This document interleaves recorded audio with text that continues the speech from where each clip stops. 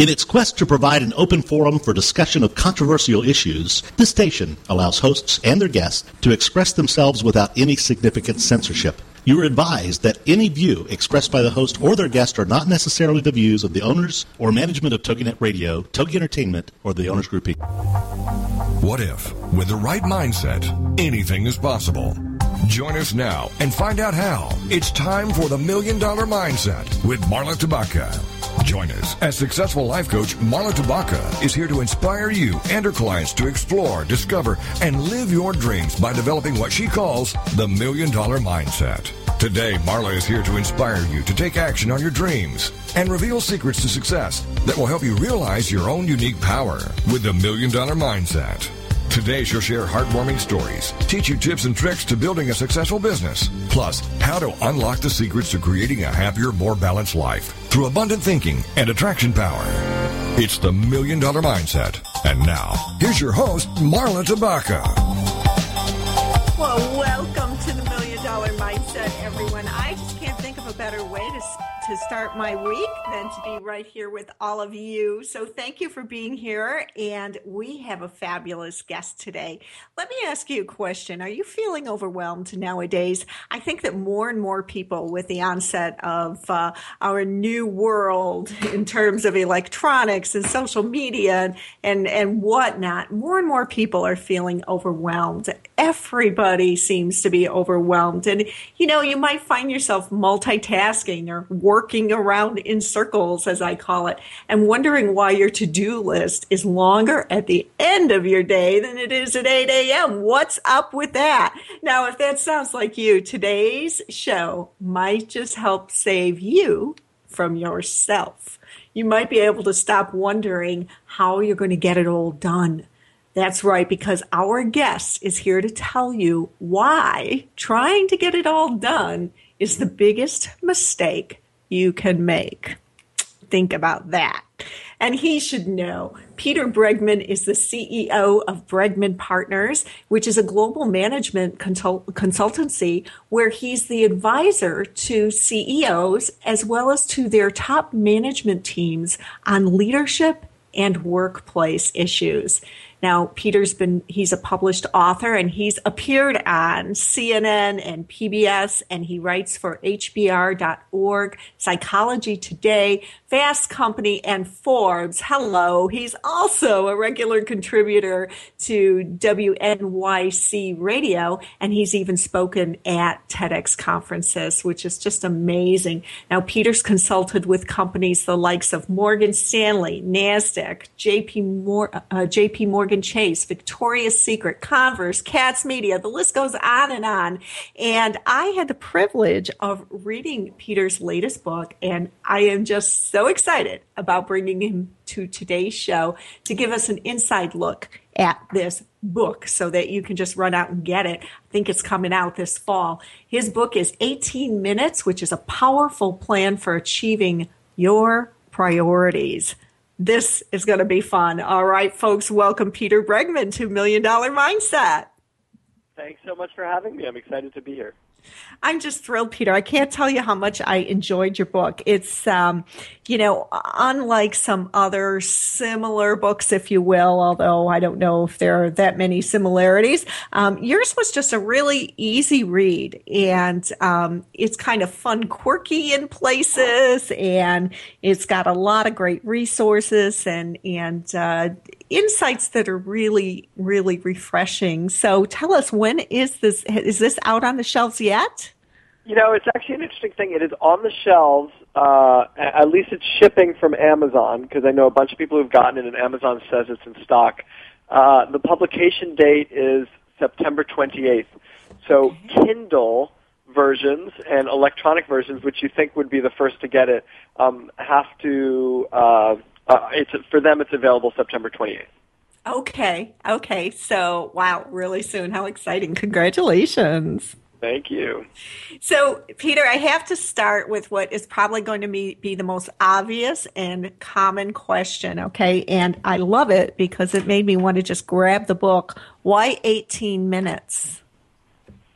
Well, I didn't start with 18 minutes and work backwards. I sort of built up to 18 minutes. So it started with a practice that I began through trial and error to figure out how do I manage my often unruly day. I had built my company into something kind of big, and then I made it smaller again because that worked better for me.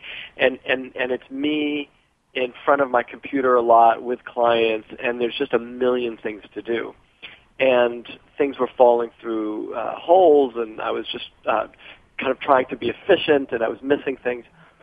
And I came up with a system which was basically 5 minutes in the morning, a minute each hour, and then 5 minutes in the evening. And in a 9-hour day, that ends up taking 18 minutes throughout the day, kind of spread throughout a day. Well, that just makes it feel so achievable. And that is another thing that I really enjoyed your book, as well as the fact that it's written. I mean, you admit, just like you did now, that, you struggled with these issues just like most the rest of us. And so it's written from someone who's been there, done that, and consistently can struggle just like anyone else. Yeah, it's funny, actually, as you say that, I think, excuse me, I never planned to be an expert in time management or life management. Like, that was not my goal, and it was not, and what occurred to me, though, or what happened, is that in order to get the things done that I wanted to get done, I sort of had to de facto become an expert in time management, otherwise I wouldn't get it done. Mm-hmm. Yeah. And I think it's that way for many professionals, myself included. It's you become a life coach when you see yourself struggling with some of the issues that you want to help people with, and so you learn, and sure. It's fabulous. So you get the best advice from people who have lived the experience themselves. I really do believe that. I believe that too. Yeah. So you start off the book by talking about something called the Find Me button for life. What is the Find Me button? Tell our listeners. It was on Google Maps. Which is an app on my iPhone. It's a really, for those of you who haven't seen it, it's a really cool app. But it has either satellite pictures or maps or Google Earth. It was, I can't remember if it's Google Maps or Google Earth. And you press a little locator button, what I call the Find Me button, and it throws you up into the Earth, and you see this revolving Earth, and then it brings you, as though you were a rocket ship landing, onto a destination, to the country you're in, and then to the state, and then to the city, and finally, right to the block that I happen to be in New York, right to the block where you're sitting. But when I was in New York and I opened up the app for the first time, for the first time that day, it brought me to Savannah, Georgia, because that's the last place I was when I used it. And so I hit the Find Me button, and it threw me back up into the air to the revolving Earth, and then slowly descended me back down to my correct location. And that's sort of what I did. That's sort of a metaphor for me for what I did to my own life, which is I was doing fine and things were going well. And I kind of mentioned that I shifted my business. Well, that happened because I was in this business and I was doing well, but I wasn't really loving it. I wasn't really enjoying it. I wasn't really in my sweet spot. I wasn't really feeling like I was maximizing who I was. And so I, in effect, pressed the Find Me button in my life, which threw me up in the air and then slowly descended me back to the best use of my particular strengths, weaknesses, the ways in which I'm different, the things I'm passionate about. And what I hope to do at the beginning of the book is help people have that same feeling of kind of going up into the air, and it doesn't even need to change drastically their lives, but to help them kind of descend back into a place that's really a perfect fit for who they are. I love that. That just is such a wonderful visual. It's sort of like, too, on the GPS, when you make a wrong turn and the voice says, recalculating. Exactly. That's exactly right. You're so creative, and I really did enjoy that in the book as well, Peter. The wit and the creative visuals and examples and everyday examples from people who are executives and smart people. Being a little overwhelmed is not exclusive to people who struggle. It seems to be just the common in today's world. Why do you think that is? You know, I first of all, I think that's absolutely true. And I think that more than ever, we live in this sort of ADD world. We have a world that will take what it can from us. That, you know, with as long as you are available, many people are available 24/7. We have iPhones, we have BlackBerries, we have email, there's, you know, people can reach us wherever we are. And there's a flow of incoming information, data, needs, requests. I heard someone complaining the other day that they don't really like it when people have iPhones at dinners, not for the normal reason, like not for the reason that, you know, it's interrupting them or they're texting while someone's trying to have a conversation, but because you get into a good argument, you can't really have a good argument anymore because the argument is immediately settled as someone pulls out their iPhone and they go, well, you know, this is the answer. And it's like, you know, it seeps into our lives in every aspect. So even, you know, like we're even losing good arguments. So my feeling is that we're in a world right now that will take what it can from us. So we need to be more strategic than ever about what we want to give it. That we're in a position now where we can't just respond to every need, request, and piece of data that comes at us. But we have to be thoughtful and intentional and strategic about where we want to put our efforts, where we want to put our energy, where we want to sort of put our time and attention. And the truth is, 15 years ago even, 10 years ago even, it wasn't so bad. We didn't have to make these same kinds of decisions. But we're in a new world now, and it requires sort of a new intentionality of how we approach our work and our lives. Yeah, absolutely. I love the way you articulate that. We're going to be going into break in a few seconds. So before we do that, Peter, why don't you tell people the easiest way to access your book and where to find you? So the best way is to go to peterbregman.com, www.peterbregman.com. And there's links to a lot of my writing. There's links to the book. You can always, you know, the book is 18 minutes, find your focus, master distraction, and get the right things done. You can get it on Amazon, Barnes & Noble, you know, hopefully lots of bookstores out there. But if you know, the one place if you want to find links to everything would be peterbregman.com. Wonderful. You have some great blog posts there as well. We'll be back in just a minute.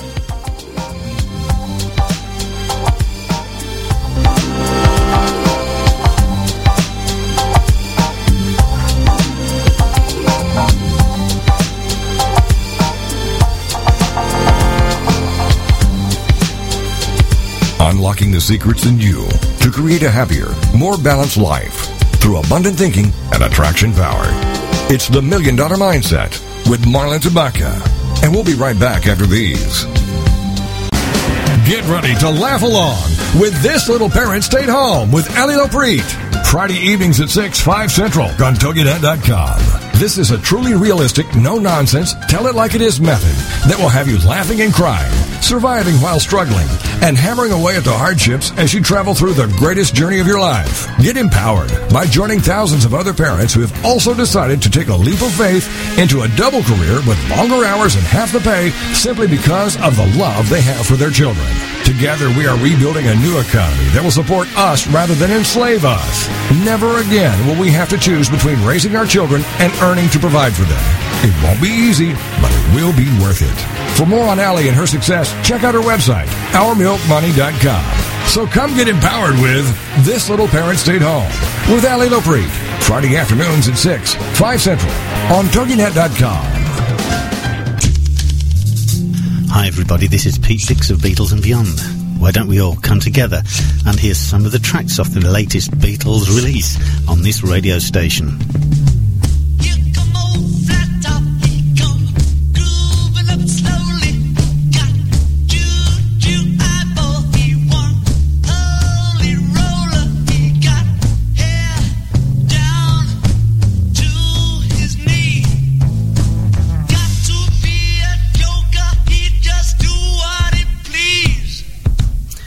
Yes, why don't you look up the schedules on this radio station and join me and Beatles listeners everywhere to hear these latest releases from the Beatles on Beatles and Beyond with Pete Dix.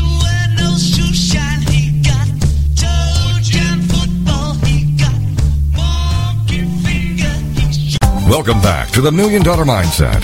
If you're ready for a big change in your work, your career, your happiness, your life, it all starts with attitude, and Marla is here to help.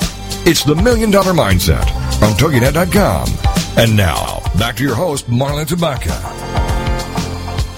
And we're back with Peter Bregman, author of 18 Minutes. And Peter says that just 18 minutes a day can save you hours of inefficiency. Talk to us about that, Peter. You know, it's as I was saying before the break, we need to be so strategic about what we want to give the world.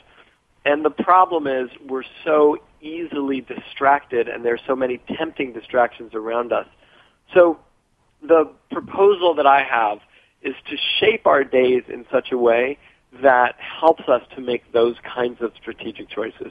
That I spend 5 minutes in the morning thinking about what it is that I want to accomplish, how I want to shape my day, taking things from my to-do list and putting it, and I have a specific kind of to-do list, but taking it from my to-do list and putting it into my calendar. There's a tremendous amount of evidence that points to the fact that if we decide when and where we're going to do something, we'll do it.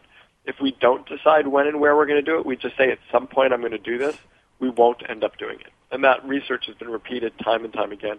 So it's really important in those first 5 minutes of my day to take the things I really want to accomplish and slot them into time slots in my calendar.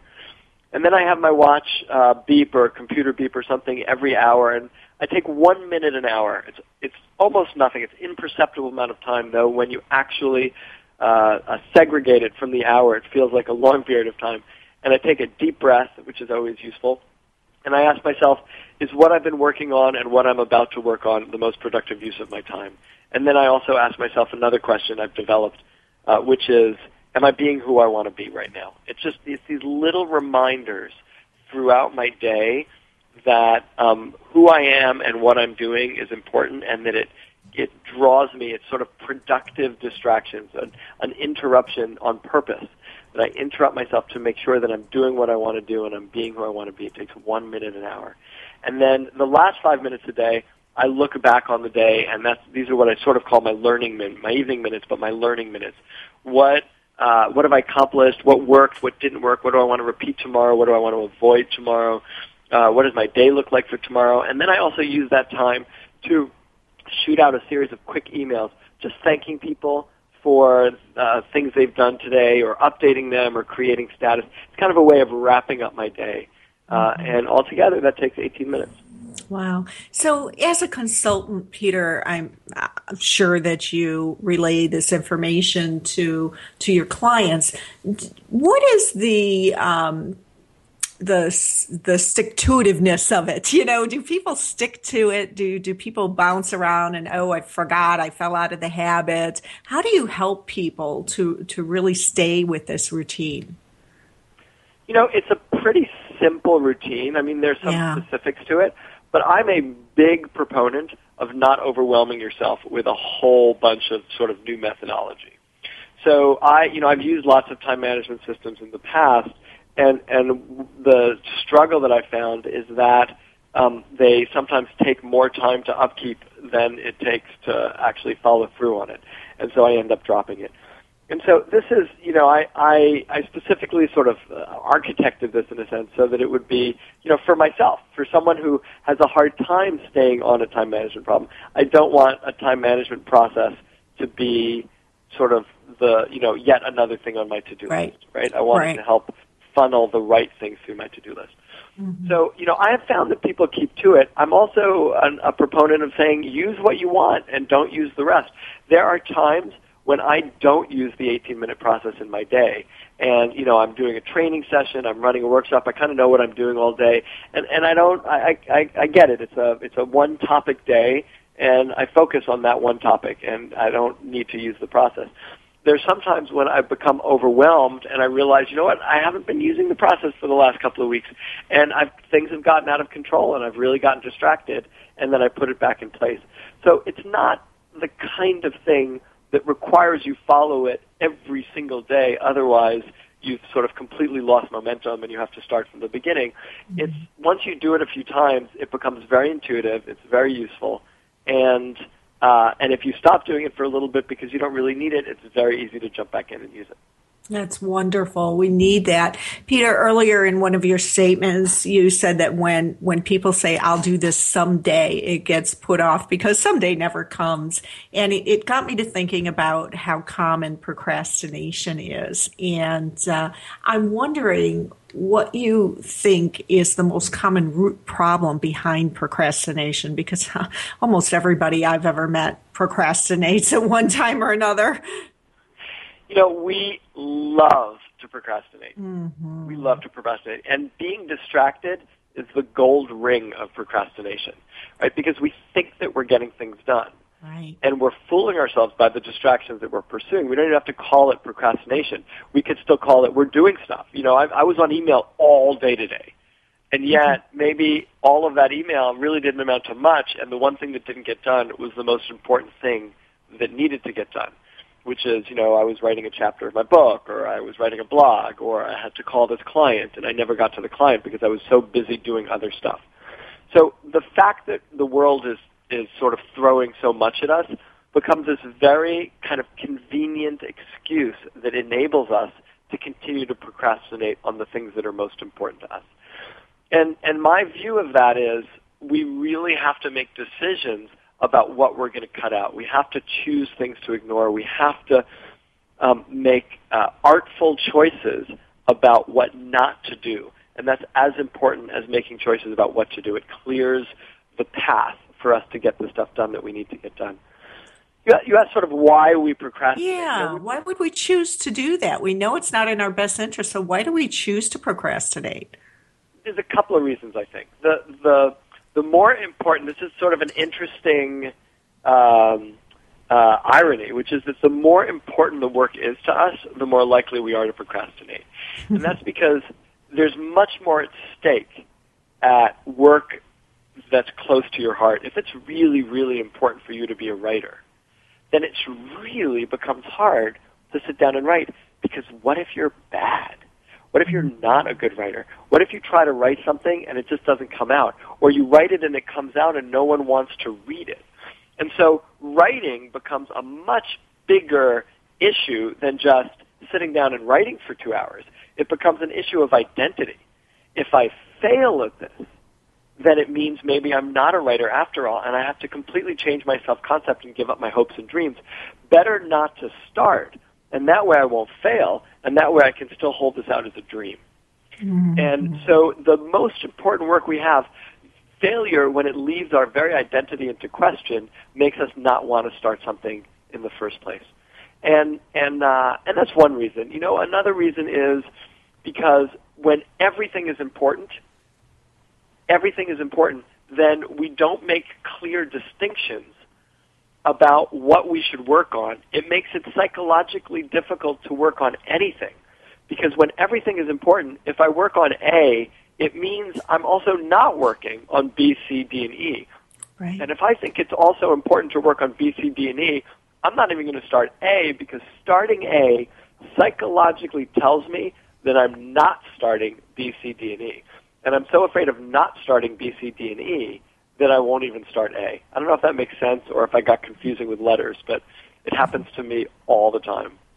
Yeah, no, it makes absolute sense. And it's funny how, as you were telling the story about risking failure, and so we procrastinate, in my mind I was kind of going over one of the times, because I'm sure there's more than one, that I certainly did that. And I asked myself a question. I got tired of myself. I got tired of putting this thing that was very, very important to me personally and to my career off, and just putting it off. And so I asked myself what the negative outcome of achieving this goal would be for me. And that's how I got around to realizing, oh my gosh, if I put this out there and it doesn't work, I won't have hope anymore. I won't have anything to hold on to and hope that I can do this. What are some of the things that you suggest that people kind of explore and ask themselves to determine whether or not they're procrastinating or if their excuses are real? I think it's really important to sit down, and I suggest this in the book, and I talk about a bunch how to do this, to sit down, Ideally, I do it at the beginning of the year. Fall is a great time to do it. We've just come back from summer, and we're kind of getting ready to get our nose to the grindstone again.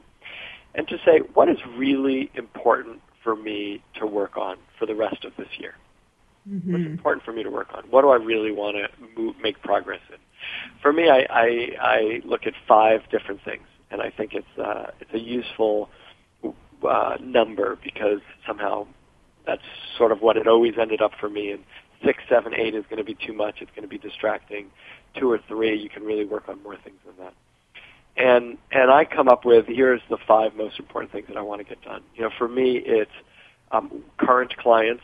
My business is focused on retained work with CEOs and their leadership team. So I want to really do great work with my current clients. My second thing is to grow my business. I really want to sort of continue to bring in new clients and to grow my business. My third thing is to speak and write about my ideas. That's really critical to me. My fourth for this year and the rest of this year is conversations like this to promote 18 minutes and to help people sort of see the value in it. And the fifth is to nurture myself and my family. Those are my 5 things that are most important to me to accomplish the year. And so I know if I'm procrastinating on anything that fits into one of those 5 boxes, it's a mistake. Because I know that I've thought through the fact that those are the 5 things I really want to accomplish and work on for the year. If I'm procrastinating on something that doesn't fit in one of those 5 boxes, that's a good thing. Yeah. Because if I didn't procrastinate on that, it would take me away from the things that are most important to me. So knowing what those 5 things are that are really most important for you to spend your time on makes a huge difference in knowing whether you're procrastinating on something or not. Yeah, it certainly would. I could understand that. We're going to go into break in just a few seconds here again. We're here with Peter Bregman, and you can find his wonderful blogs and links and information at his website, Peter Bregman, BREGMAN.com. 18 minutes, a powerful plan for achieving your priorities at work and in life. We'll be back in just a few seconds.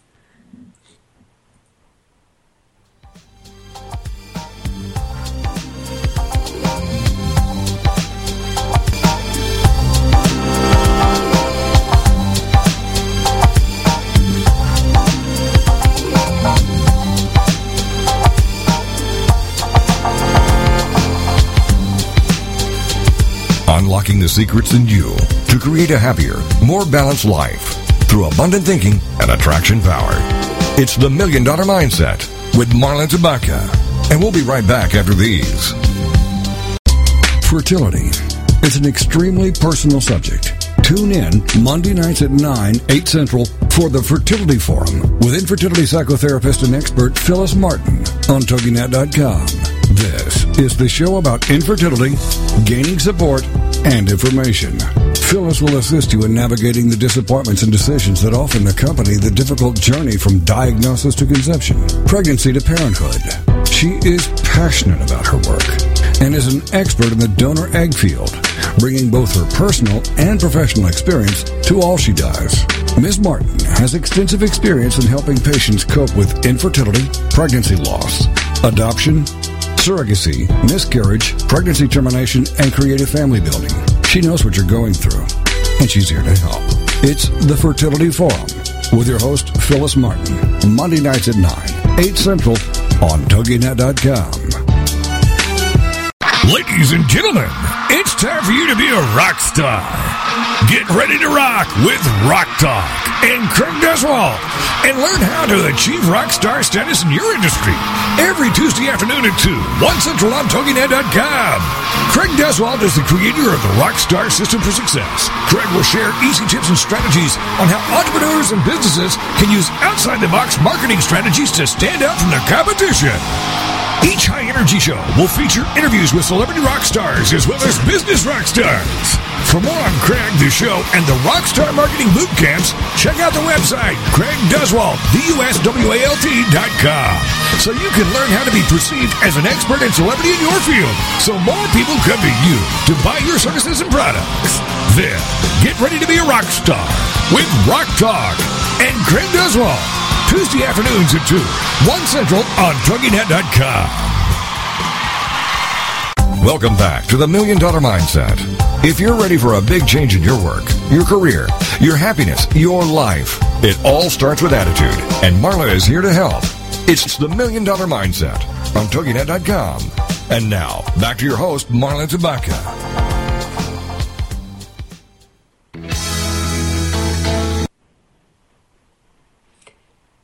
And I want to let you all know that next week we have another wonderful guest. He is the author of As We Speak, How to Make Your Point and Have It Stick. And Peter Myers is going to be talking to us about overcoming your fears of public speaking, learning the secrets of high performance communication, winning over an audience with your voice, and making those difficult conversations easy. And yes, that'll be another really interesting show. And we're here with Peter Bregman today, author of 18 Minutes, Find Your Focus, Master Distraction, and Get the Right Things Done. I love it. And Peter, just before break, we were talking about choosing the 5 annual focuses that are most important to you. And I really enjoyed that reminder because, we do tend to have a list a mile long of all the things we want to get done, but we don't necessarily choose what's important. We're kind of being controlled by our lists, if you will. And I've fallen victim to that with, lists that are 3 pages long. But in your book, you have a really practical solution to it as an alternative to the traditional to-do list. Can you tell us more about that? Sure. So I use as my to-do list something I call the 6-box to-do list. And by the way, some of these resources I have on my website. I have a sort of template for a 6-box to-do list on my website at peterbregman.com. Wonderful. The 6-box to-do list has a box for each of those 5 things. So each one of my 5 top areas of focus are in a box each. They each get a box. And the 6th box is a box I call the other 5%. And the idea is that I should be spending 95% of my time in those top 5 areas of focus. And 5% of my time I'm going to spend, buying running sneakers, getting the oil changed, things like that. When I first started keeping a to-do list like this, almost everything I was doing was in that box, the other 5%. Somehow I was choosing to procrastinate on everything that would prevent me from doing the things that were most important to me. And they were the easiest things to tick off my list. They took the least amount of time. They gave me satisfaction because I was accomplishing things, but they were not in the areas that were most productive for what I wanted to focus on. Within a couple of days of keeping a list like that, everything changed because any to-do that came in, I had to choose where to put it. And if I was just continuing to fill up this other 5%, it was glaringly obvious that I had a blank page with everything stuffed in this one box. And soon I was not only taking to-dos and placing them in the right box, but the boxes themselves were generating to-dos. I thought to myself, well, growing the business. I have nothing in growing the business. I'm spending time with my current clients, but what am I doing to grow the business? That box has been empty for a week. And that prompts me to say, let me start to think of some things that I could do so that I could spend some time in that box, which is where I want to spend my time. And voila, I start to grow the business.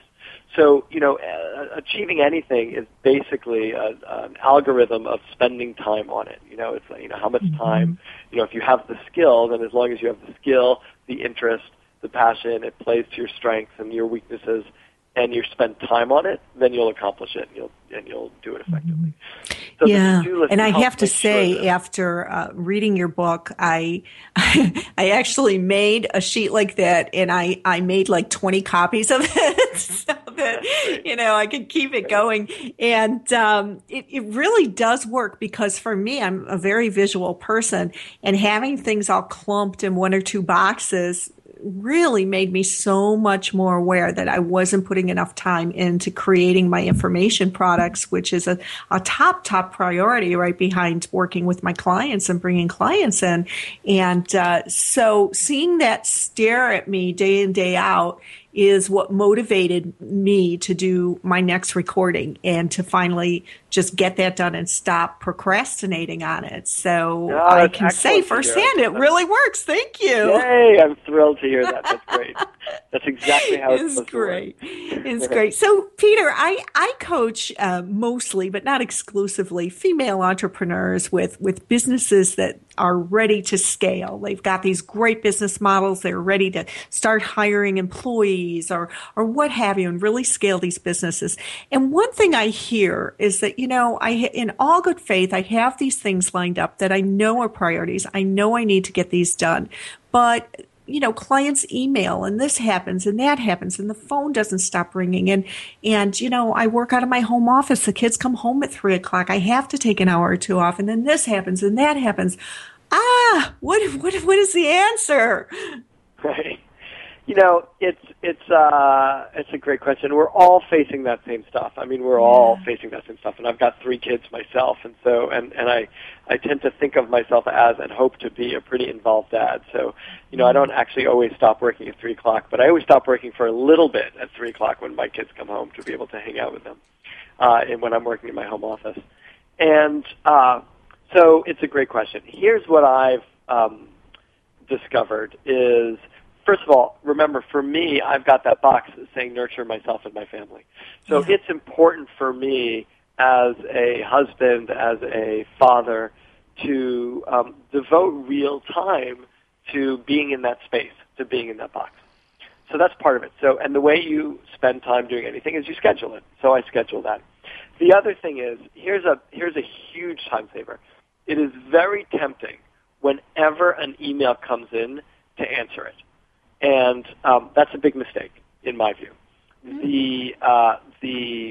A much better process is to sculpt out specific times in your day, to go back to that schedule, specific times in your day when you're going to do things like return phone calls and answer email.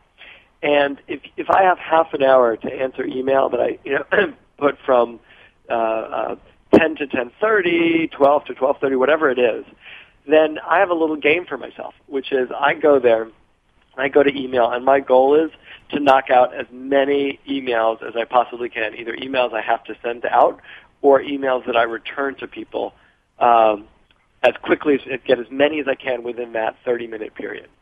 So it's what's distracting is every time the email beeps, you stop what you're doing, you switch your mindset, you look at the email, you think about it, maybe you answer it, maybe you don't, maybe it leads you to a web page, maybe you start looking at that web page, then you emerge 3 hours later having not accomplished the thing that you were going to accomplish.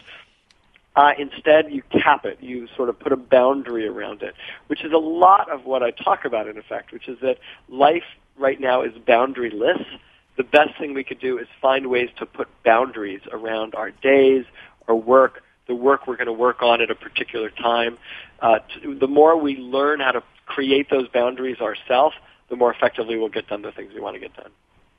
Yes, those boundaries, and that's scheduling. So true. And I can see myself now getting lost in link heaven. I'm guilty of it. Absolutely. One of the pushbacks I get when I suggest scheduling email and phone call time and, letting the phones go to voicemail, that kind of thing, is that my clients are worried about, ignoring their clients. What if it's something important? They expect me to respond quickly. What do you have to say about that?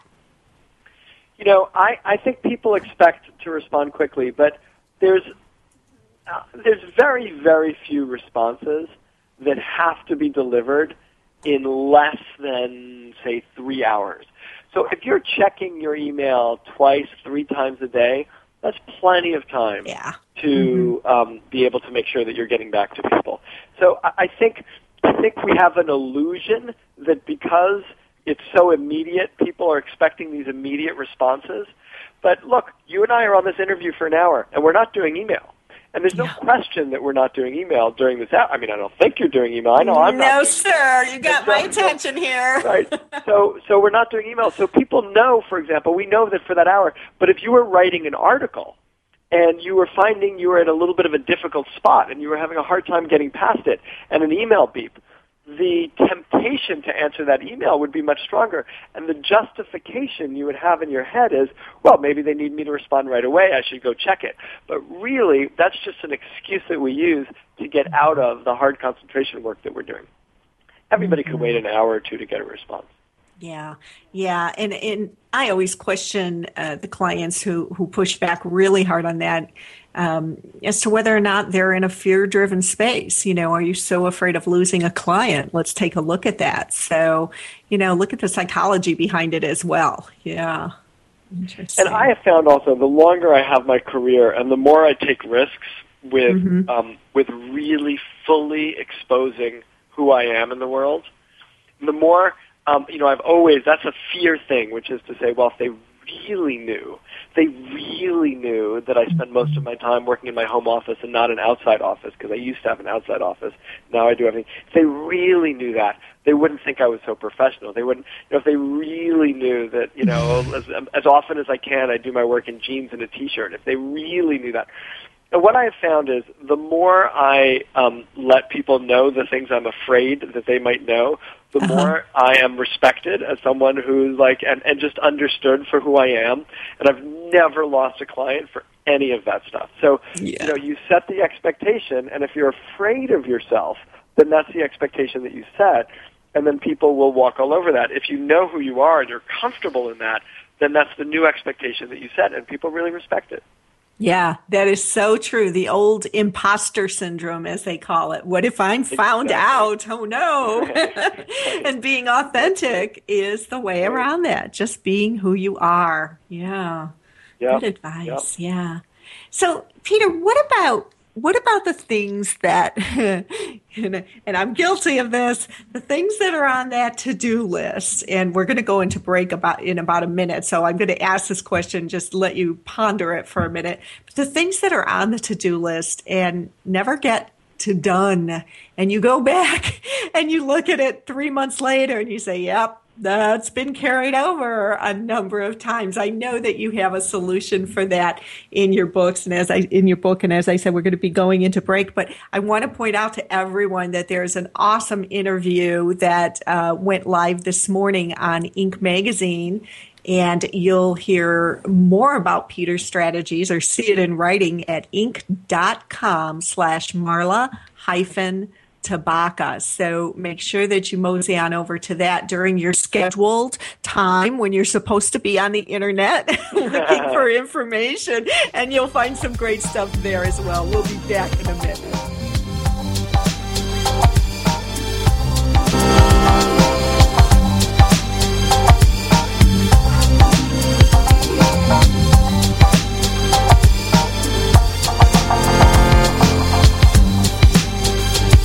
Unlocking the secrets in you to create a happier, more balanced life through abundant thinking and attraction power. It's the $1 Million Mindset with Marla Tabaka. And we'll be right back after these. Coming live from Seattle, Washington, home of the biggest and best internet companies on the World Wide Web. It's SEO Radio, starring Brandon Knopf. Tuesday nights at 10 Central, 8 p.m. Pacific on TogiNet.com. SEO Radio. This pioneering internet and social media entrepreneur will share some of his most super efficient opportunities with you, small business owners and future entrepreneurs, to help you build a future like Amazon or Expedia Online. There's never been a marketing strategy that's been so effective at allowing small businesses to compete with the big boys. And Brandon now helps you learn these easy as 1, 2, 3. SEO. For more on Brandon, check out his website, SeattleOrganicSEO.com. SEO Radio. Get set for SEO Radio, starring Brandon Knopf. Tuesday nights at 10 Central, 8 p.m. Pacific on TogiNet.com. Have you ever wondered if you're normal? Or why you feel distant from your partner? Then join us for Sex Talk with Lou, with your host Lou Paget on TogiNet Wednesday nights 9/8 Central. Do you want to recreate a truly connected relationship? Or wonder, how do I tell my kids about things? Join Lou Paget, one of the world's best-selling authors in the field of sexuality, a certified sex educator and sought-after expert for all media, and her renowned expert guests as they discuss anything and everything about sex that impacts our lives and our families' lives. For more on Lou, check out her website, loupaget.com. This is the show where the best experts in the field of sexuality and sexual health can finally give you the answer to that question. Join us for Sex Talk with Lou with your host, Lou Paget, Wednesday nights at 9, 8 Central on TogiNet.com. Welcome back to the $1 Million Mindset. If you're ready for a big change in your work, your career, your happiness, your life, it all starts with attitude, and Marla is here to help. It's the $1 Million Mindset on TogiNet.com. And now, back to your host, Marla Tabaka.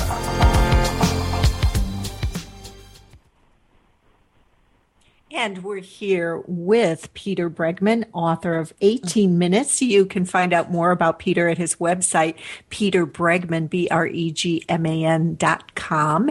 And don't forget to check out our Inc. article today. It was so much fun working on that with Peter. And you'll find that at inc.com/Marla-Tabaka, Tabaka.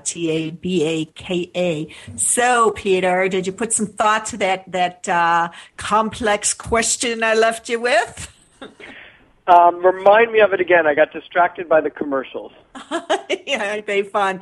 Absolutely. You know, we have things on that to-do list that just get carried over and never get to done. What does that mean? Why do we do it? How do we fix it?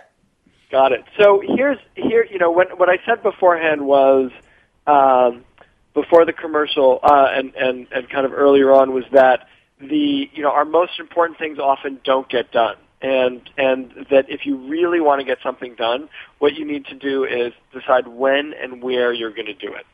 So I have a rule I don't let things stay on my to-do list generally for more than 3 days. To be honest, sometimes a week, but no more than a week. And if I'm looking at something that I haven't done that's in my to-do list, certainly if I hadn't done it for 3 months, I would make a series of quick decisions. One is, can I do it right away? So is it something I could do right away? And I'm amazed sometimes how I look at something that's been on my to-do list for, a few weeks, when I was letting things stay on my to-do list for a few weeks, and I decide I'm going to do it, and it takes me 5 minutes to shoot a quick email to someone. So if I do it right away, I just do it, and I know I've gotten it done. If I'm not willing to do it right away, or I can't because it's going to take too much time, then my next question is, am I willing to schedule it into my calendar for some time? Frankly, I don't care if it's sometimes 6 months from now, but am I willing to take a time frame somewhere in my calendar and assign this thing to a time frame when I'm going to accomplish it? If I am, then I go ahead and put it in my calendar. If I'm not if in the end I decide I'm not willing to do it right away, I'm not willing to schedule it at some point, then I take it off my to-do list, and I admit to myself that I'm never going to get it done. Sometimes if I'm afraid to take it off my to-do list, I'll put it on my sort of someday maybe list that usually just gets deleted after a few months of not having accomplished it. Yeah. That's a great process, and it really forces you to evaluate the importance of the things that we're putting on our list. And keeping the list like this too, I think is so beneficial because it helps you to see how much time you're spending in any one particular arena with things that are not paying off.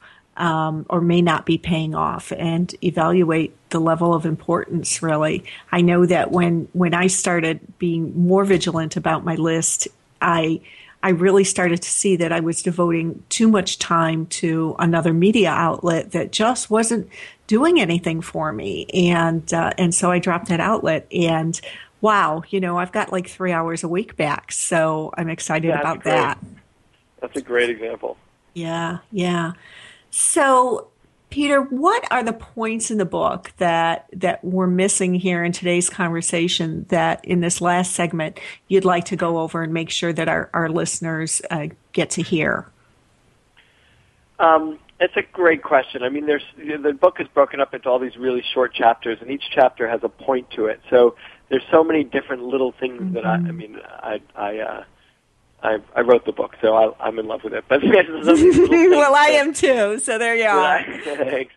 But I think underlying them is look, I feel like we all need to make a commitment here to learn how and practice focusing and being in the moment, in deciding where we want to spend our time, what we want to be doing, and then committed to doing it when we're doing it. It is so easy in this world to distract ourselves from being in the moment that we're in. I'm with my kids and I'm checking my email because I get bored for a millisecond.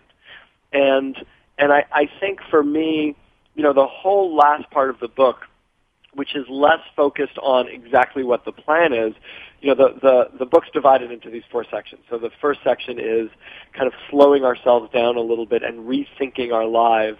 It's pressing that find me button so that we could set ourselves up to be able to change. The next piece is, what are those 5 things? What is your year about? And then what is your day about? And then the last section is, what is this moment about? And it's probably about half the book is, what is this moment about? And it's strategies and tricks and tips and tools to create those boundaries we were talking about, so that when you're doing what you're doing, you can focus on it 100%. And you decide what you're going to do, when you're going to do things, and then you tackle those things without multitasking, without having your head in a million different places at once, without bringing half of you to everything that you're doing, but really bringing all of you. To me, that's a big part of why I wrote this book, is that I found that I was living my life halfway. And I wasn't focusing on the things that were most important to me. And even when I was focusing on those things, I wasn't doing it in a way in which I was really fully there. And so that, to me, is the big time and life management dilemma of our generation right now and our sort of particular time frame that we're living in. We're sort of doing everything at once, and we aren't enjoying any of it. And I want us to stop drowning in the details and choose some direction and kind of designate when to do what. And to do that, we need some skills. We need skills to say no thank you to people. We need skills to say kind of yes please. We need skills to say, how am I going to get traction on something? How do I get started? One of the things I talk about in this book is like this need for motivation. And people look at, someone who's accomplished a bunch and say, well, they're really motivated. In fact, that's probably not true, meaning we don't really get very far with motivation. We get much farther by creating an environment around us that makes it more likely that we will do the things that are important to us and less likely that we won't. And that's how we accomplish things. Yeah. And the choices you make in the moment are often not the choices that are the best choices for you long term. And just go to a buffet to figure that one out, right? I mean, you go to any buffet and I go to any buffet and I fill my plate up. I fill my 3 plates up with, little tastes from every single plate that's at the buffet, and I leave completely stuffed, unhappy, and, further evidenced of the fact that the choices I make in the moment aren't always my best choices long term. We're living in a time buffet. We could do anything. We could eat anything. A time buffet. I like that. Those are some key words that I can see on a sticky note on your PC. It's a time buffet. Choose wisely.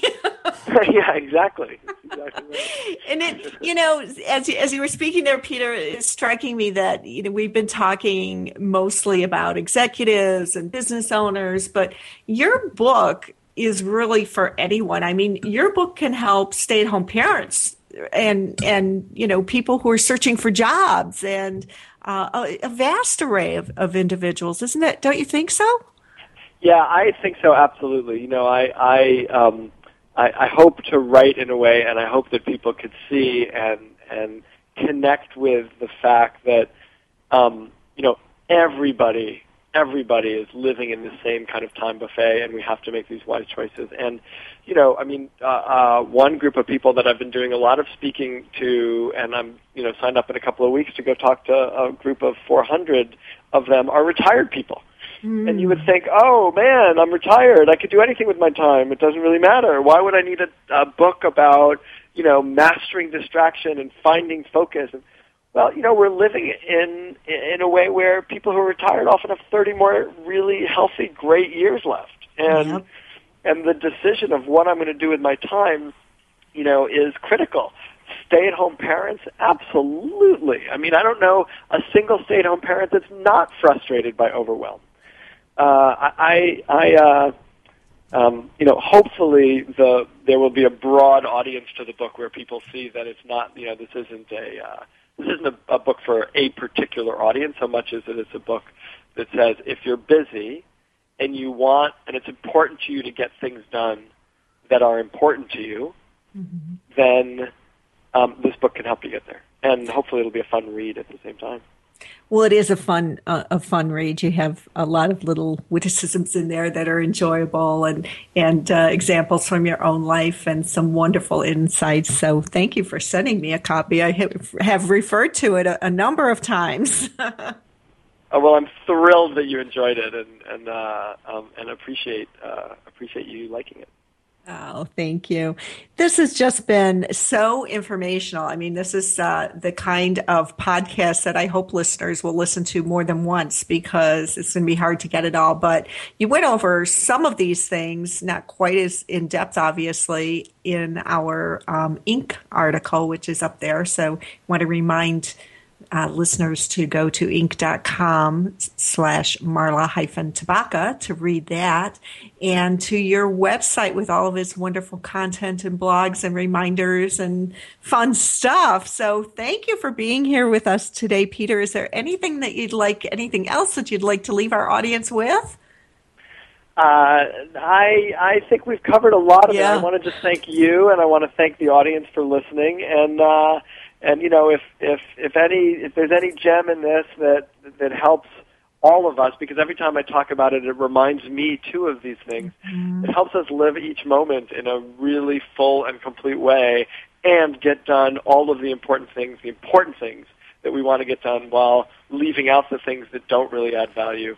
Then life is good. Yeah, it is all about getting to that life balance where life is good. So thank you for helping us on that journey, Peter, and for being here today with us. We'll be in touch. It's my great pleasure. Thank you so much.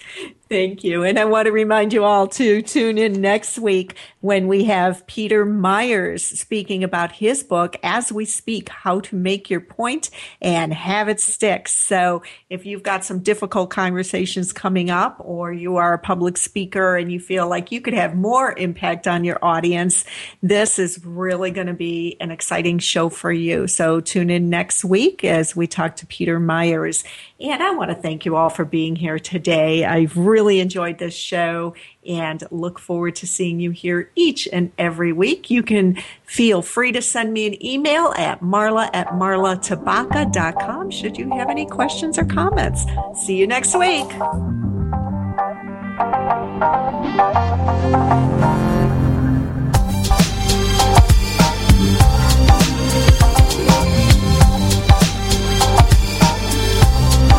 Thank you for being a part of the $1 Million Mindset with Marla Tabaka from TogiNet. If you've always known there was more out there for you, but you just weren't sure how to get there, and if you've always